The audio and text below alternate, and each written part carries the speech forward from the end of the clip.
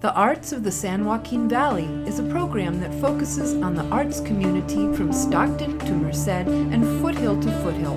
We talk with local authors, poets, playwrights, fine artists, actors, directors, filmmakers, dancers, musicians, crafters, and makers to learn more about their art and the arts-related events here in our part of the valley. We're your hosts, Linda Scheller. And I'm Sandy Graham. If you're involved in the greater arts community of our area and would like to be featured, we will share our contact information at the end of the show. Today our guest on Arts of the San Joaquin Valley is Richard Rios, an artist and writer who loves painting, drawing, playing guitar and singing, sculpting and writing short stories, poetry, and plays. He holds a Master of Fine Arts degree from California College of Arts and Crafts in Oakland and has a master's degree in English from Cal State University Stanislaus. Now retired, he taught Chicano studies and English for 33 years at San Joaquin Delta College. In 1992, he was inducted into Stockton's Mexican American Hall of Fame and received the Stockton Top Artist Award in 2008. Welcome, Richard. Thank you for having me. First of all, what was it like for you growing up in Modesto? Linda, it was an adventure. I grew up in that small Mexican barrio neighborhood in South Modesto, among the hardworking, close-knit Mexican families. Growing up near orchards and canals, and especially the Tuolumne River, was simply exciting. I loved working with the older Mexican men during summers, picking fruit, peaches, grapes, apricots in the valley, and pears as far north as Lakeport. I learned the language, I learned the culture, the food, and all of that would serve me well for my career later in life. Please tell us a little about your elementary, junior high, and high school education.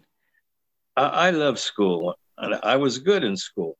I was an avid reader, and I spent a lot of time over at the McHenry Library there in Modesto.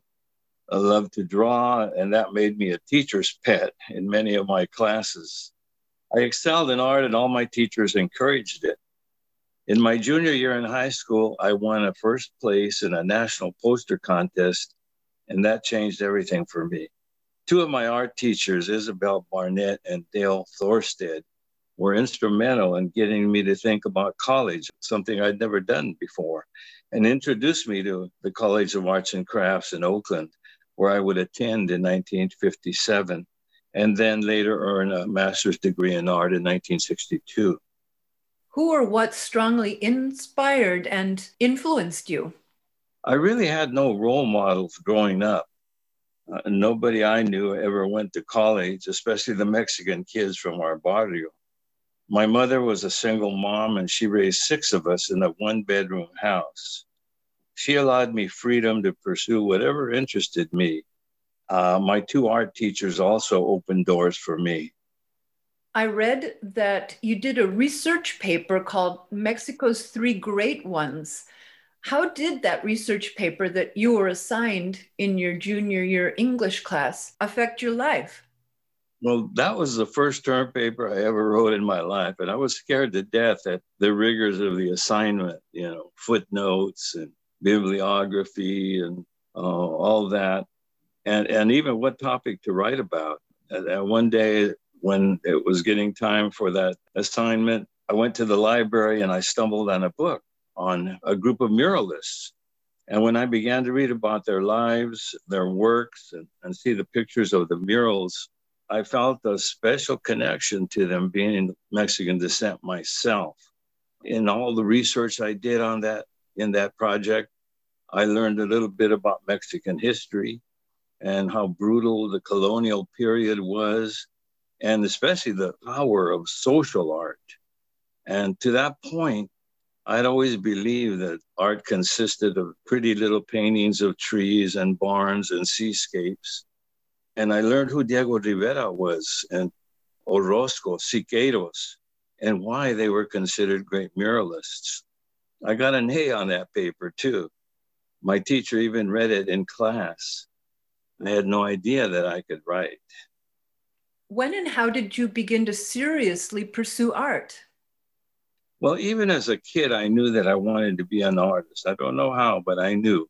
I was naturally good at drawing, and I spent hours copying figures out of comic books and magazines and drawing birds and animals from encyclopedias. Teachers in school gave me special tasks, drawing posters and decorating bulletin boards. But I never really took a real art class until high school. There, on my own, I studied the work of magazine illustrators like Norman Rockwell, Ben Shahn, and David Stone Martin. In high school, I had already, through that term paper, discovered the muralists like Diego Rivera, David Siqueiros, and Jose Orozco. How would you describe your experience at Oakland's California College of Arts and Crafts? It was incredible. Here I was with art students from all over the country. I'd been kind of a prima donna in high school, and now I had to compete with some of the most talented students. Our professors were amazing. Many of them taught at UC Berkeley and moonlighted on our small campus of about 600 students. I'll never forget some of my professors: Ralph Borge, master artist; Dr. Paul Schmidt, philosophy instructor.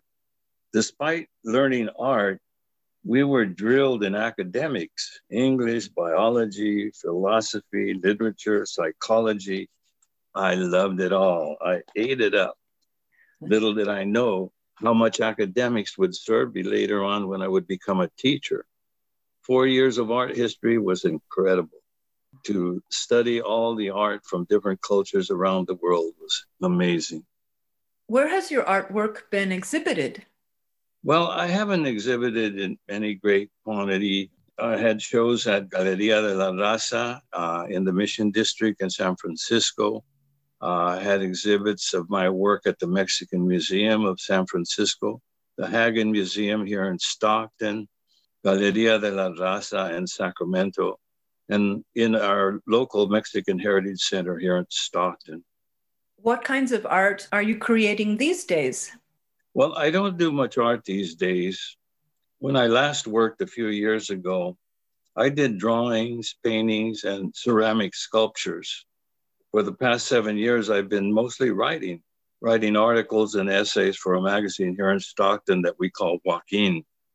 I put together an art focus section in the magazine featuring the work of Latino artists. How do you usually get ideas and inspiration? Well, I get a lot of inspiration by looking at the work of other artists. Often ideas come just from being in tune with social issues. I like everything Mexican, so I gravitate to Native American motifs and colors and designs. My house is like a museum with Mexican handcrafts and art. Sometimes I fall on a theme and do a series of pieces around that theme. Could you give me an example of a theme that you pursued?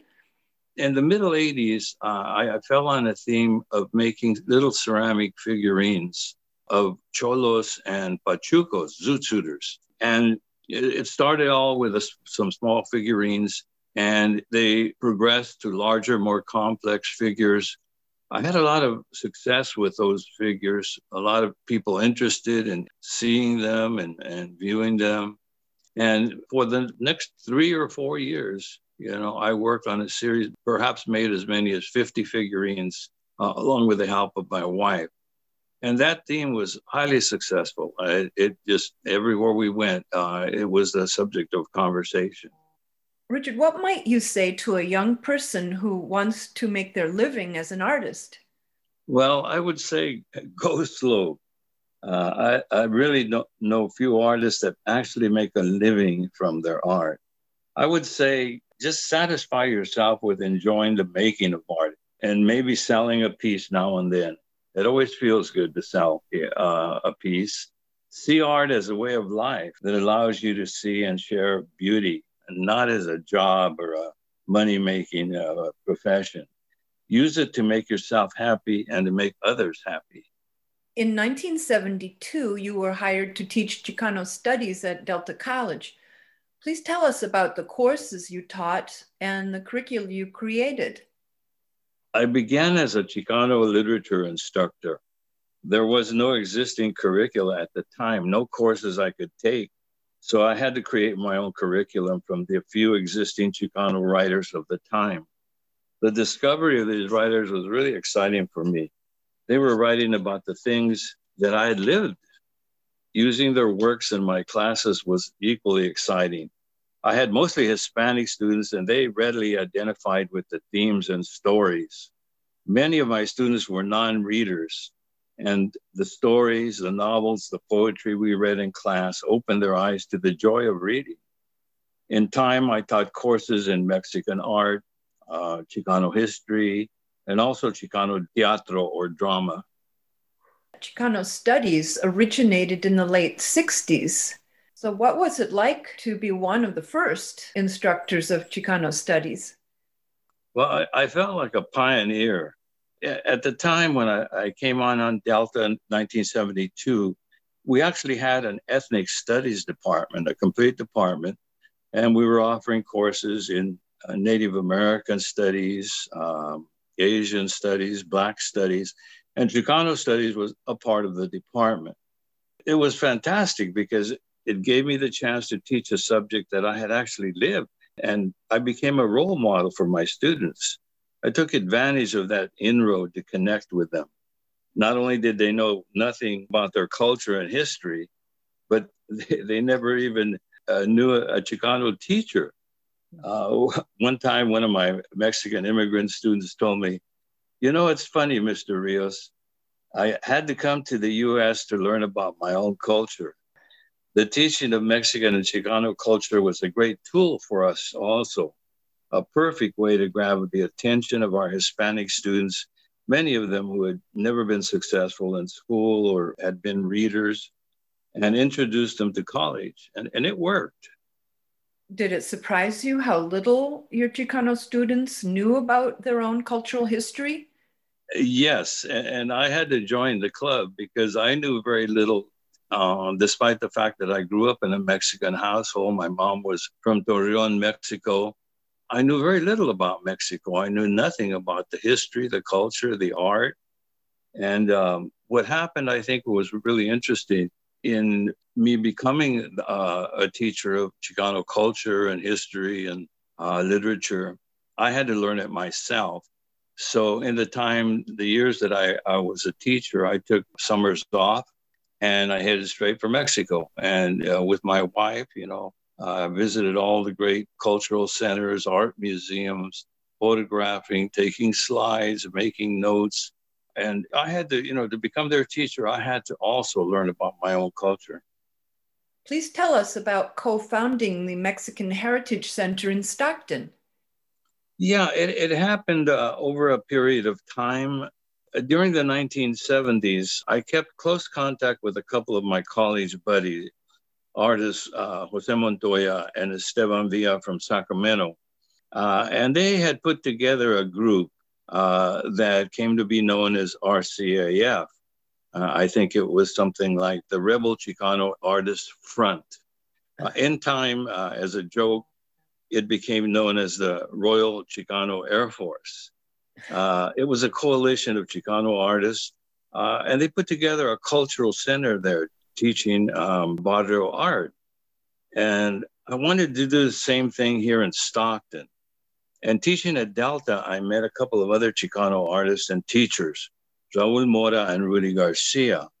We began exhibiting together on and off campus, for Cinco de Mayo and Dia de los Muertos, etc. And we soon brought together a group of our students who excelled in art. We needed a name, so we came up with Artistas del Valle, which means artists of the valley. I began to push the idea that, like the RCAF, we needed a cultural center and a gallery here in Stockton. We took that step in 1995 in a little beat-up downtown Stockton space, and it became known as the Mexican Heritage Center. And over the years, we held some very beautiful and excellent exhibitions showcasing the work of professional and student artists and presenting special exhibits for cultural events like Cinco de Mayo or Dia de los Muertos or Las Posadas, Christmas celebrations. What is barrio art? We use the word barrio to describe neighborhoods that are predominantly Mexican in nature. So going into the barrio and taking the experience of art to all of these young and old people who had never had any contact with art in their lives, and giving them the chance to create, to learn, and in the process discovered the hidden talents in many of the individuals that we reached through these barrio art schools. This is Arts of the San Joaquin Valley on KCBP Radio. I'm your host, Linda Scheller, and our guest today is Richard Rios. When and what did you start writing? You know, in a way, I can say that it started with that first term paper in high school. When I went on to college, you know, I would write dozens of more term papers for all of my courses, research papers, and I loved it. I enjoyed it. The experience of expressing myself in writing, I was good at it. You know, doing the research, learning so much about subjects that I knew nothing about and writing about them was really important. More specifically, I can say it started when I met Jose Montoya, a student, was also a student at California College of Arts and Crafts. I met him sometime in the late 50s, and Jose was already writing poetry at the time. When I read some of his stuff, I was floored. He was writing about the barrio, about zoot suiters, pachucos, cholos, about farm workers, and using the language of the barrio, formal Spanish, Spanglish, and English all mixed together. I began to write my own poems then, imitating Jose's style at first, but with stories of my own.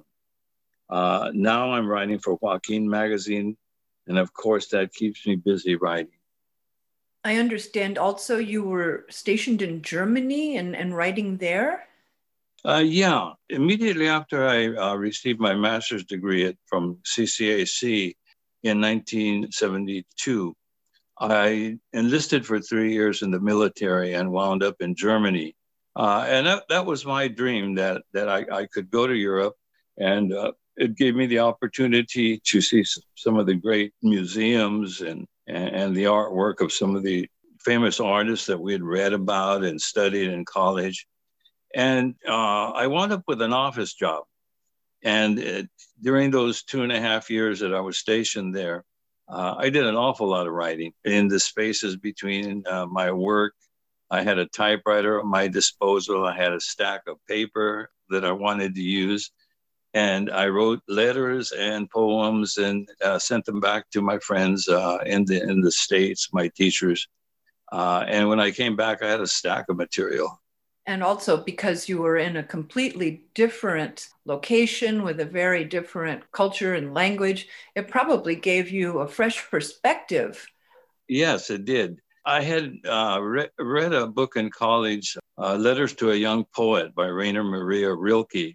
And that greatly moved me and touched me. And so I wound up doing much of the same, writing letters to my friends, offering them advice on writing and art and ideas, and pretty much fancied myself much like Rainer and his great book. I understand you've written and directed a number of original plays as director of the Teatro. Please describe a few of your favorites and tell us where they were performed. Well, my friend and a fellow artist, Raul Mora here in Stockton, flatters me by referring to me as a Chicano Renaissance man. And here I go, becoming a director of a theater group. I had no idea how to do it. I had never done it before. I never studied drama before. But I became aware of the power of theater with groups like the San Francisco Mime Troupe back in the 70s. And of course, the work of Luis Valdez, Teatro Campesino. So when the opportunity to take over the Chicano theater class at Delta College came in the mid-'80s, I had already worked with a couple of the previous directors of the class. In the years that I directed the teatro, we performed skits and plays on campus, at local middle and high schools, churches, and even went to the jails to perform. Two of my best remembered works are The Death of Beto Perez, a play about a cholo who dies gangbanging, and he's brought to life by la muerte, or death, to see the pain and all that his lifestyle caused to his loved ones in life. The other was a full-length play that we called Dolor de Perdonar, which means in Spanish, the pain of forgiving. And it was a story of a dysfunctional family and the macho tug of war between a rebel son and his traditional Mexican father. Could you please tell us about Cho y Lo? Yes. While I was teaching Chicano drama at Delta, one of my students, Richard Zapata, came to me one day with an idea. He had drawn up a comic character strip with two cholos, street savvy guys, and he called them Cho and Lo, a play on the word cholo, right? And he asked me what I thought about him, and I looked at his drawings and was impressed. You know, they were two funny characters, maybe along the line of Cheech and Chong. And so it just so happened that at the time I was working with one of my students who had just taken over a radio station at KUOP-FM at the University of Pacific. And he took over a 2-hour program that aired on Sundays, calling the program Chicano Community Program. He invited me to come on the show to be interviewed. And in time, I began doing little skits on the show, reading poetry and so forth. So it just so happened that at that time when Richard Zapata came to me with this idea, I proposed the idea of turning the Cho and Lo comic strip into 2 radio characters. And it worked out beautifully. We would come to the radio station and do it live right over the air. And the episodes began being, very simple things, dialogues back and forth between the two of us. In time, we added additional readers, complete with sound effects, stomping feet, slamming doors, pots and pans rattling in the background. Before we knew it, we had an incredible following around Stockton and Tracy and the whole area. And we'd become, almost famous. While our skits were, mostly humorous, we included serious topics, staying in school, anti-gang, gang-banging messages, anti-drug messages. And so we got to a point where we started recording the programs, pre-recording them, and even adding professional sound effects. So it was a great run, 2 or 3 years that we aired over that program. And then in time, Richard and I decided to do the Cho and Lo character live. And we would go to the schools and dress up like a couple of crazy guys with baggy pants and bandanas. And we'd fill the auditoriums in those schools and the kids would go wild. We really, really were onto something. Why did you decide to get a second master's degree, this time in English at CSU Stanislaus? As I mentioned earlier, I started teaching Chicano studies at Delta in 1972. And sometime in the 1980s, our department, our ethnic studies department, including Chicano studies, was dissolved. And each of us was sent to become part of the existing division, depending on the subject we taught. For example, our Chicano history instructor was sent to the history department. And I, because I was teaching Chicano literature, was sent to the English department. And there I became good friends with the division chair, Mary Ann Cox, who invited me to join her department as an English teacher, providing that I went back to school and received a master's degree in English.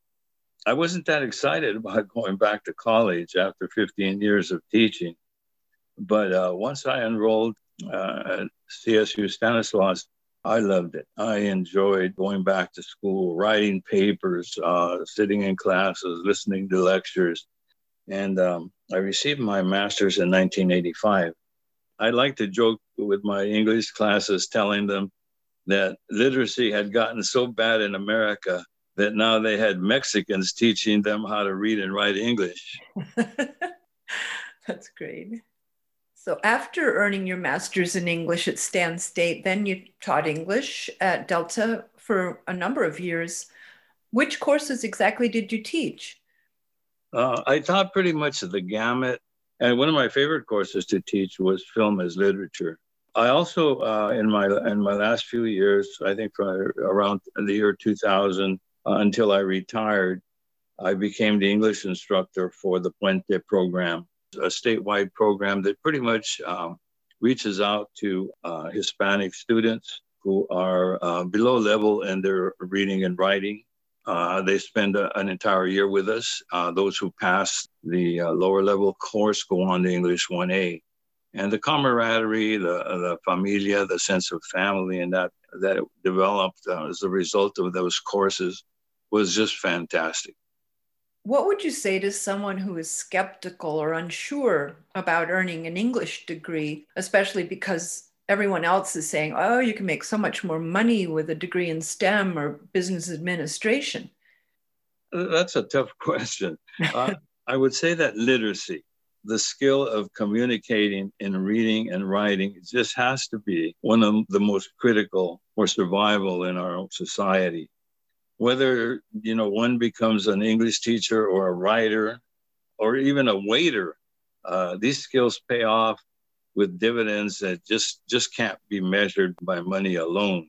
I recall one incident where a student was trying to find a space in my already jam-packed English class. He pulled me aside, Mr. Rios, I have to take this English class. I just have to. And I asked him why. And he told me that he had just got hired on at Delta College to their police department. And that when he went to write his first report on some incident that had happened on campus, he was called in by his supervisor, who told him, I don't have any idea what you wrote on this piece of paper. Oh. And if you want to stay with this department, you better go back and take an English class. That was a great story.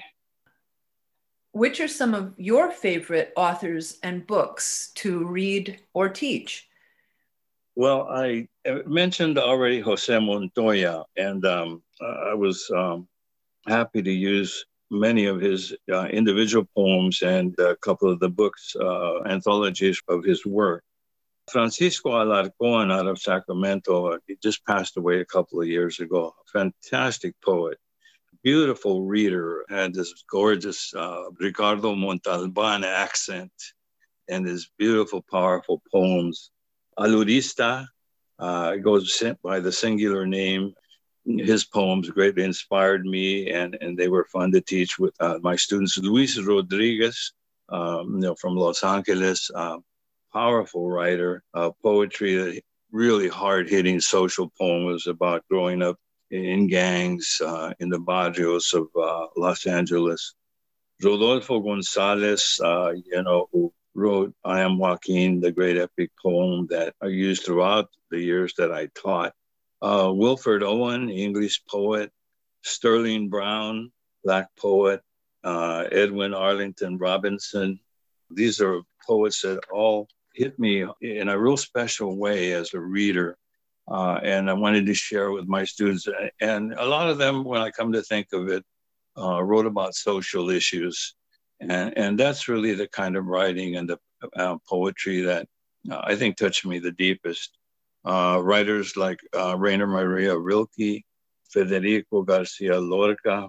I used his Play Blood Wedding in my courses. I had a friend of mine once who read a poem by Federico Garcia Lorca, but he read it to me in Spanish, and the poems that I had read were in English.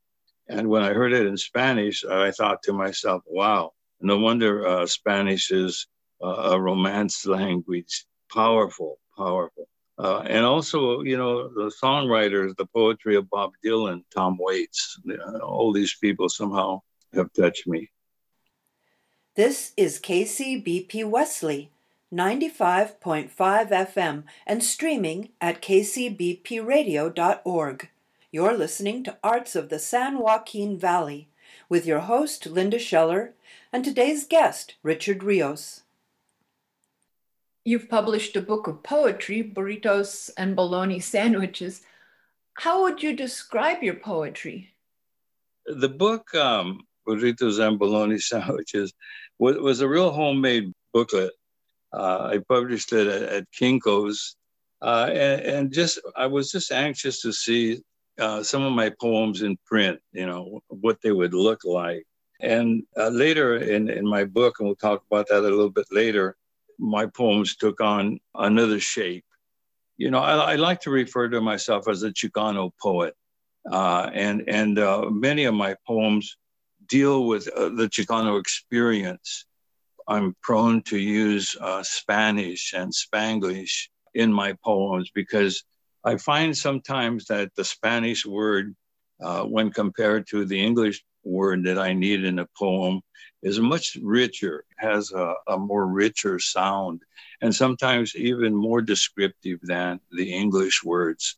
So I like to combine the two and play with both languages. How would you say your poetry has changed over the years? I started out, I think, like probably a lot of writers, a lot of poets do, trying to say something, and say something important, something vital. And so the early works, of course, were a bit stiff and contrived, And I think that in time I grew fearless, and as I began to hear more poets and engage in poetry readings and so on, my poetry became much looser and more, adventuresome. And so, now I feel like I'm at a point in my writing that I have absolute control over what I want to say, how to say it, when to say it. And it's just a great feeling to be at that place after many, many years of, trying this style, trying to imitate that poet over there, trying to sound like this guy or trying to sound like that one. And now I know I'm me. Would you please read us one of your poems? Yes, I'd be glad to. This poem is written kind of as a flashback to the essay, the term paper I had written in high school about Los Tres Grandes, the three great ones, Orozco, Rivera, and Siqueiros. It's entitled Para los Tres Grandes, for the three great ones. And it's kind of an homage to these great painters from Mexico, and kind of, sings praises about them, about their paintings, and about what they must have suffered in terms of being artists, painting about unconventional themes. Gracias, Diego, for your brush that showed his dignity to the bigoted masses for whom an indio, an Indian, was subhuman. Un indio pata rajada, barefoot, and the grandeur of Tenochtitlan, with its magnificent marketplaces, canals, and palaces, the Constantinople of the Americas, Cortez said. You painted him small in stature, dark, almost hideous, standing alongside the pale white Europeans who towered over him, who called him an Indian, gente sin razón, man without reason, in hues of brown, rust, umber, yellow ochre, terracotta red man with a hooked nose, yet a nobility emanates from his burnt sienna frame. We can feel the rage of your brush in your condemnation of the envy, greed, and avarice of the priests, the entrepreneurs, the conquistadores, vultures in wolves' clothing, birds of prey, carrion creatures and bloodsuckers, readying to extract the very life from creatures they said God created to be dominated. You painted him hanging from trees, whipped and beaten into submission, driven like oxen to cultivate the very land stolen from him. And you endured the ire and insults of the Rubios, the white man, upper classes who detested this shameful exposition on public walls of the genocide of the brown man, this Holocaust of the Americas, this contemptuous stain on Mexico. Gracias también. Thank you also, David Alfaro Siqueiros, for your portrayal of the atrocities committed against the red man of the Americas. Acts done in the name of decency, in the name of progress, in the name of God. Who cannot feel the agony of Cuauhtemoc tied to a slab of stone, and his fear of the vicious dogs bearing their fangs at conquistadores in steel torch his feet to enforce him to confess where the gold was hidden. His eyes reek with torment. Do you think I am on a bed of roses? He tells a countryman who cries out in pain alongside him. Your figures leap out from the walls, plunging at us, defying gravity, defying perspective. You weren't satisfied with flat figures of 2 dimension only. Yours were to be looked up at or down on, and your brushstrokes were those of a calculated madman, deftly pushing paint to its limits, heaping in gobs, not cleanly like Diego. But it's in the eyes, David, that you captured the pain. They are deep, dark, glossy eyes, victims of fat políticos and political coyotes who stole what was not theirs.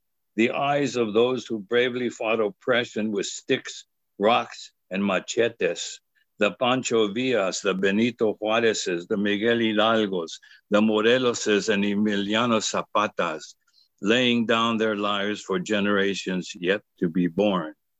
You too made public what should have been kept in darkness, in the shadows, and you created an art that was purely Mexican, like beans, like tequila, like maguey, like the tortilla, not salon art, pretty, calculated, orderly, with vases of pretty flowers and apples on a plate, but art of war, of revolution, of justice. And gracias también, Jose Clemente Orozco, for the fire in your work, for the thrusting bayonets, the legions of marching soldiers, winding their way through battlefields of chemical gas, modern genocide, white men in tails and top hats drink toast to the stock market, surrounded by grinning, toothless prostitutes wearing gold rings. Campesinos struggle mercilessly against an angry sky. A barren landscape of magueys stabs the sky. Men of all stations, contorted, distorted, misshapen. A Franciscan priest leans to kiss a leper. You were angry, you were offended, you were tormented, and you forced us to see death in all its shapes and sizes, in science and technology designed for killing. In Goya-esque fashion, you showed us disasters of war, the agony of broken, pierced bodies, the rape of Latin America, a torment of the masses in blacks, reds, crimsons, and black, trampling the natives underfoot, your brush, a weapon, a knife, slashing at the swine-faced politicos, counting their blood money squeezed from the veins of the poor. A work of art is never negative. Being a work of art makes it constructive, you said. Yes, ustedes tres grandes, you 3 greats, redefined art, turning it into a weapon against complacency, ignorance, myth, and lies. Gracias, compadres. Though your work shames us and humbles us, we sing to you, estas son las mañanitas que cantaba el rey David. Wow, I love it. That last verse which I sang is the traditional Mexican birthday song, or it's a verse from that song. And I used it at the end of the poem because I wanted my poem to be a celebration of the birthday of, Mexican art. Oh, I love it. That's so marvelous. Thank you very much. That I had a great time writing that poem. It took, it's the construct of a lot of editing and back and forth. And what I did in order to write it, I actually took the books of plates of their art, of the art of Orozco and Siqueiros Rivera. And I looked at actual paintings. And so my descriptions in the poem, the images that I use, most of them are taken directly from 1, 2, 3, 4 murals of each of them. And that was fun. I've done that in several of my poems. I write about a specific person. I write about a specific book, about a specific work of art.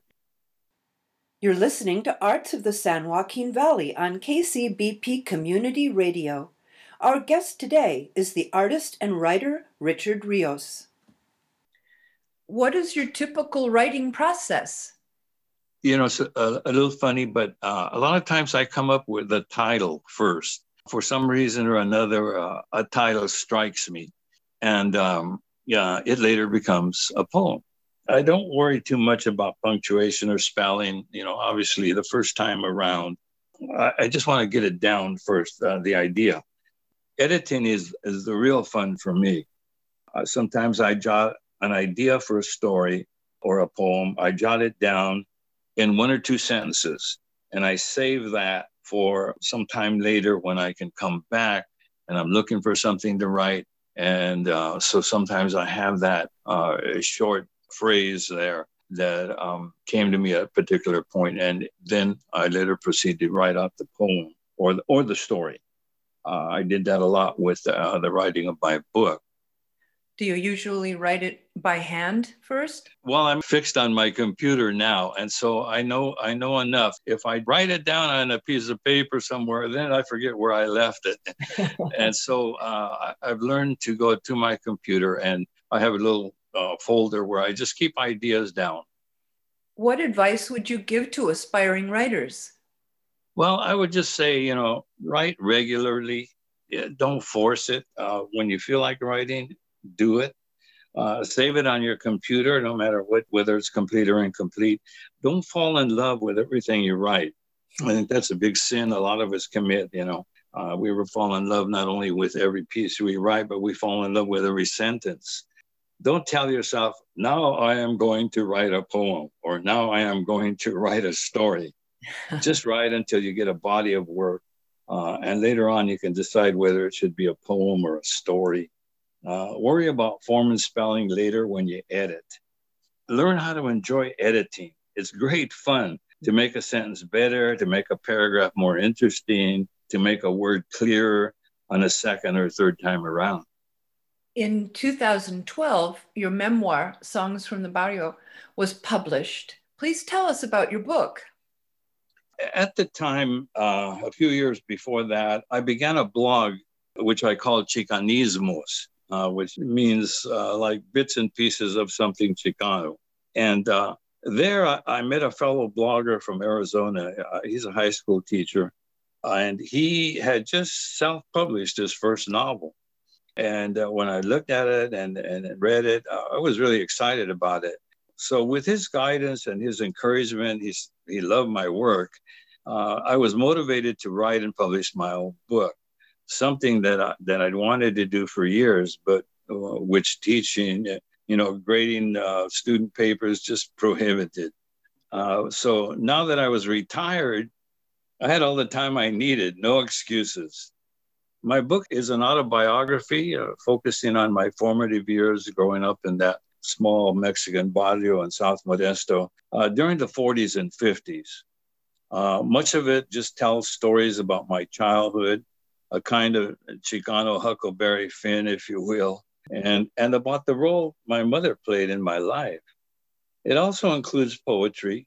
And since it's published, I've done a bunch of readings and presentations at schools, museums, and library, and that's been great fun. And some schools have even picked up my book as a reader for their courses. And those that have, if they're local, I promise an on-site visitation so that their students can meet, quote unquote, the author. Would you please read us an excerpt from Songs from the Barrio? This excerpt that I'm about to read is entitled A Rite of Passage. And it's turned out to be one of the favorites, as I go around and talk to people who have read my book or visit classes that have finished reading the book.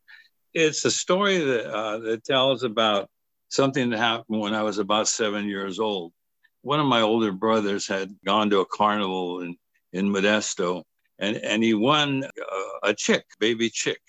And he brought it home in a little box, the kind that's sort of you put Chinese food in or something like that.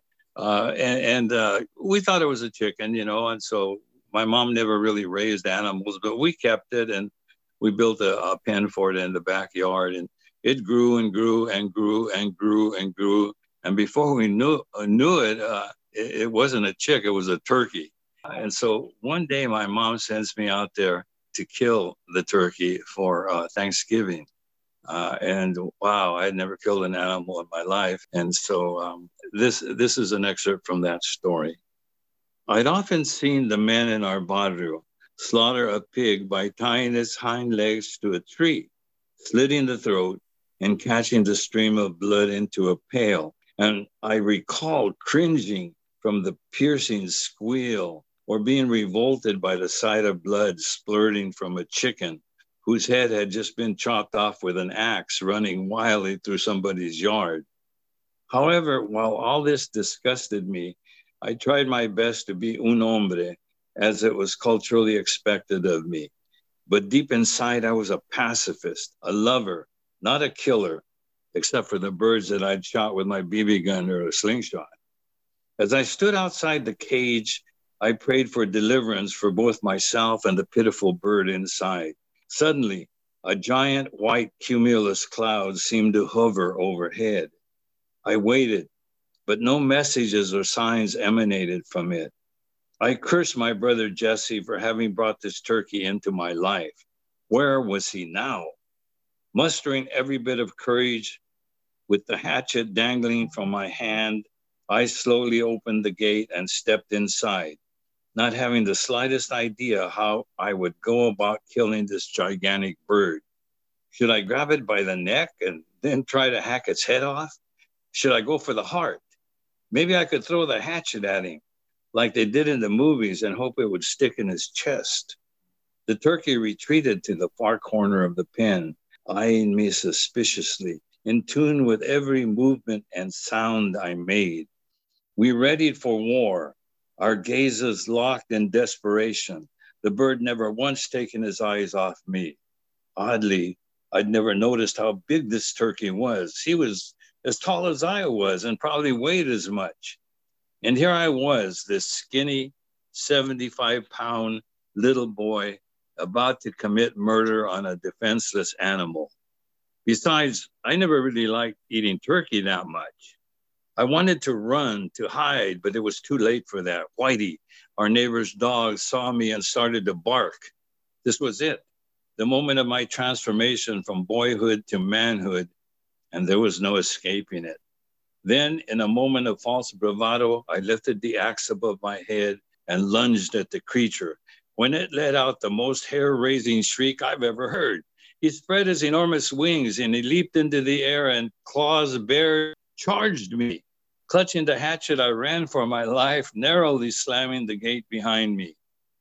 But just as I stood safely outside the pen, my heart pounding in my chest, white with terror, languishing in defeat, thanking God for having spared my life, I saw the turkey suddenly stagger, lose its balance, and crash to the ground. I watched in horror at his lifeless body. Had he fainted? Had he suffered a heart attack? Died of fright? I would never know. But sure as hell, the bird was dead. I looked around to see if anyone had witnessed my shame. I had miserably failed my initiation into manhood. I would be the laughing stock of the men in the barrio, but no one had seen, not even my mom. Whitey stopped barking. I apologized to the turkey. I looked up, but the cloud overhead had dissipated. There is a God, I thought. As I slinked back into the house, I said nonchalantly, "Ya lo maté, Mom," having hidden the bloodless hatchet on the porch outside. "No tienes hambre?" my mom asked when I passed on the turkey that Thanksgiving day. "Nah, Mom, no tengo mucha," I said, taking an extra serving of frijoles and tortillas. I have faked manhood ever since. Oh, that's great. That's a real popular story when I read it. I've been to some of the elementary schools, middle schools, and I read that story to the kids, and they are just fascinated. They love it. All the hands pop up at the end of it. "How did the turkey die?" And I said, "That's the whole point of the story. I have no idea. He just keeled over, An act of God. But thank God he did, because I would never been able to kill him. Where can our listeners find your book? They can find my book on Amazon, but I would prefer that if someone would want to purchase it, that they contact me personally, because Amazon royalties leave much to be desired. So I can be contacted at my email, which is Ricky R, RICKYR, lowercase, 726 @hotmail.com. Or someone can direct message me on Facebook. I also have a Facebook page, Songs from the Barrio, the same name as my book, which viewers can visit and check out, some of the things I've done with my book, since 2012 when it was published. All the readings, presentations I've done, I've documented on that Facebook page. Are you considering writing another book? No, I'm tired.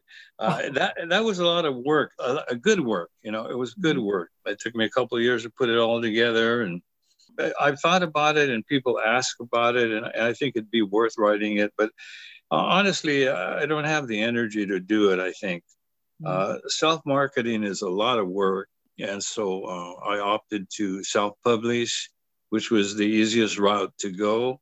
And I opted to self-market. So what I do is I order the books from Amazon, and they give me a special author price on them. And then I have to do all the footwork, going out to the schools, making phone calls, inviting myself to whatever event there is. And how would you like somebody to read some stories or poems in your event? And so it's a lot of work, but it was actually more fun to do all this than it was to write the book. Looking back on your 33 years of teaching, what are some of your fondest memories? I have so many fond memories, so many things, individual things that I remember. I remember specific students. I remember my failures as a teacher. I remember my successes. All those moments when you see a light turn on in the mind of one of your students, when they finally get it, whatever it is, the joys of meeting the students sometime afterwards, years after. I'm in Walmart and a student walks up to me, "Are you Mr. Rios?" "Yes." "Oh, I was in your class in 1995, 1987. And often I don't remember them, but they remember me. Thank you, Mr. Rios, for all that you taught me. You were one of the hardest teachers I ever had, but now I realize why. I understand, and I just want to thank you for, having opened my eyes to reading, to school, to higher education." Those are just beautiful memories. One was about a student. I was teaching Chicano literature class, Chicano history, out at the California Youth Authority. And I don't know exactly when. It was probably the late 70s. He was a young man incarcerated at the Youth Authority. And he stood out in my class. It was an amazing guy, one of the best students I've had. Read every assignment, got A's on his exams, etc. When he was released from the Youth Authority, he came to Delta, finished off, his minimum requirements, transferred to Sac State, And I didn't see him. I didn't hear anything from him for years. And I go to a conference in Los Angeles. I'm sitting there peddling some of my books and poems. And here comes this handsome young dude, dressed in a suit, carrying a briefcase. And I'll be damned if it wasn't Abel, this student that I ran into at the Youth Authority. And he had now become a counselor at Sac State. Beautiful stories. And another of a young man came to my Chicano Lit class at Delta and completely lost track of him.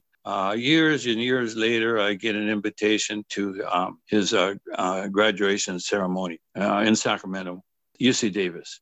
And he's getting a doctorate degree in education. My God, I didn't even know who he was. I looked at his name, told my wife that he is inviting me to his graduation. Are you going? And I said, nah, I don't think so. I'll drive all the way to Sacramento. It's hot, da. And she says, how can you say that? I mean, here's this one of your students inviting you. And so I go, you're right. You're absolutely right. So he had reserved a seat in one of the front rows of the auditorium. I go there, and when the entourage marches on the stage, all the professors, and then I see this little short Mexican kid. I'm wondering, is that him? Is that Enrique? I think it is. I'm trying to remember who he is and so on. Anyway, turns out that he's also the student speaker at the graduation. Oh. He gets up there and he starts to talk, and he said, I want to introduce you all to one of my professors in college, Mr. Richard Rios. Would you please stand? Good Lord. I stood, and there was tears in my eyes, and he thanked me, in front of all the audience, and for having opened the door to what he had become. That's beautiful. Richard, in what ways do you think art is important to an individual? My mom never wanted me to be an artist. When I told her I wanted to go into art, she said, what for? Artists only get famous after they're dead. And, she was right. I think art is one of the most beautiful ways of life, not a career or a profession, but a way of life. The arts are amazing, whether it's music, whether it's, dance, whether it's drama or theater or writing, literature, all of those avenues. And I dabbled in a few different ones. Music, I played guitar, are all enriching, so enriching. Whether you ever succeed making money or arriving at some kind of fame, the arts offer you a beautiful path through life, opening these pleasures of seeing the richness of nature and beauty and all that kind of stuff, and none of that can be measured necessarily by success or fame or money.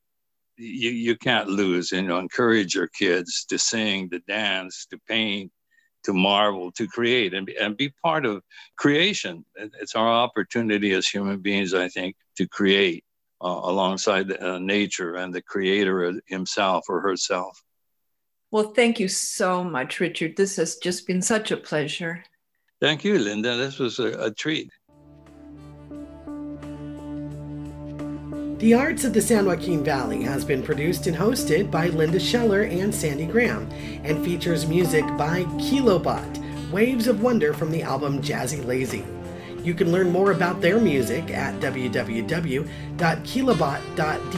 That's KIELOBOT.de. If you would like us to feature your art-related event, or if you would like to be featured on our show, contact us at arts@kcbpradio.org. Stay tuned for more great community radio brought to you by local volunteers, the Modesto Peace Life Center, and listeners like you.